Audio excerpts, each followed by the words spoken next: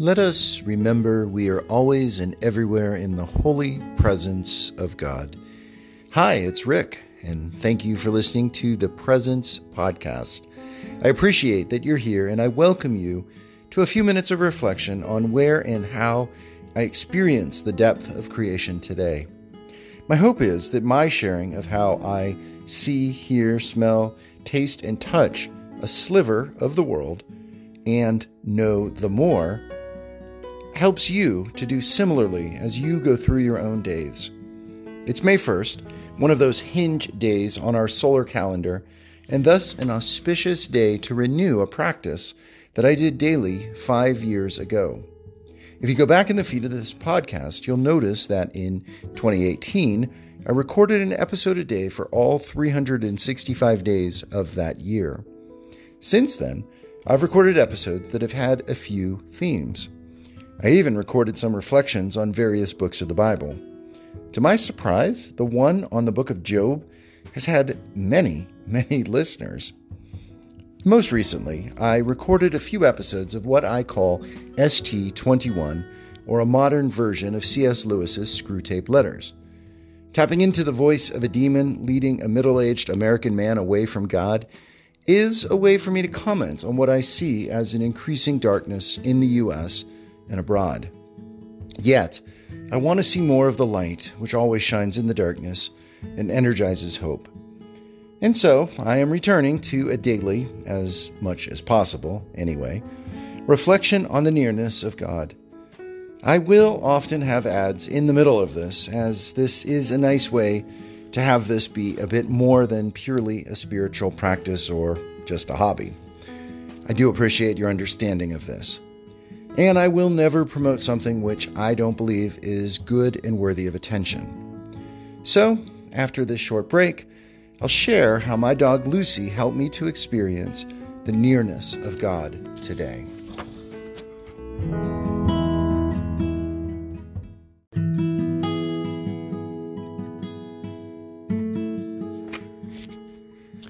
Thanks for staying with me.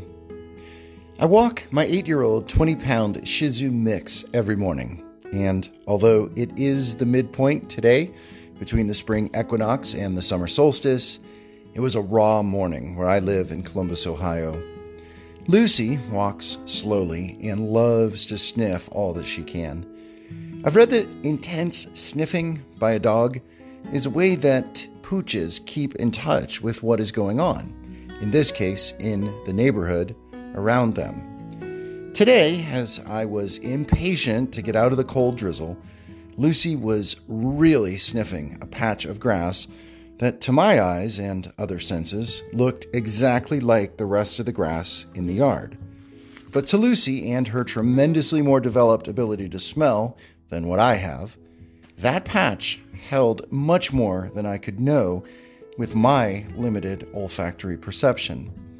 As I patiently waited for her to get what she could from her sensual moment, and before I finally gave the leash a gentle tug, I pondered how she was experiencing and how I could experience the more found in the world, even a patch of lawn that looked just like the rest of the yard to me. I experience a more within the world around me. There's a depth to all that is, and I can access this if I'm not too distracted or impatient to get on with the dog walking. If and when I pause and use my senses to peer into what is in front of me, I connect with the more, and that's a capital M, capital O, capital R, capital E, who created all and is within all that is. This more, capital M, capital O, capital R, capital E, I promise I won't say that every time. That is, this is God, to use a common way of putting a name to a reality.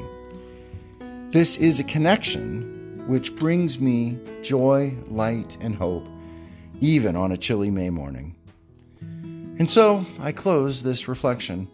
I'm aiming for 7-ish or less minutes of these. I end with a question that I invite you to ponder. What is one common thing in front of you right now as you listen? How can you use one or more of your senses to engage with it and experience the more, lowercase more and uppercase more, that it contains? And how can this point you to the uppercase more, which made it, that item that you're pondering? Thanks for listening. Be well.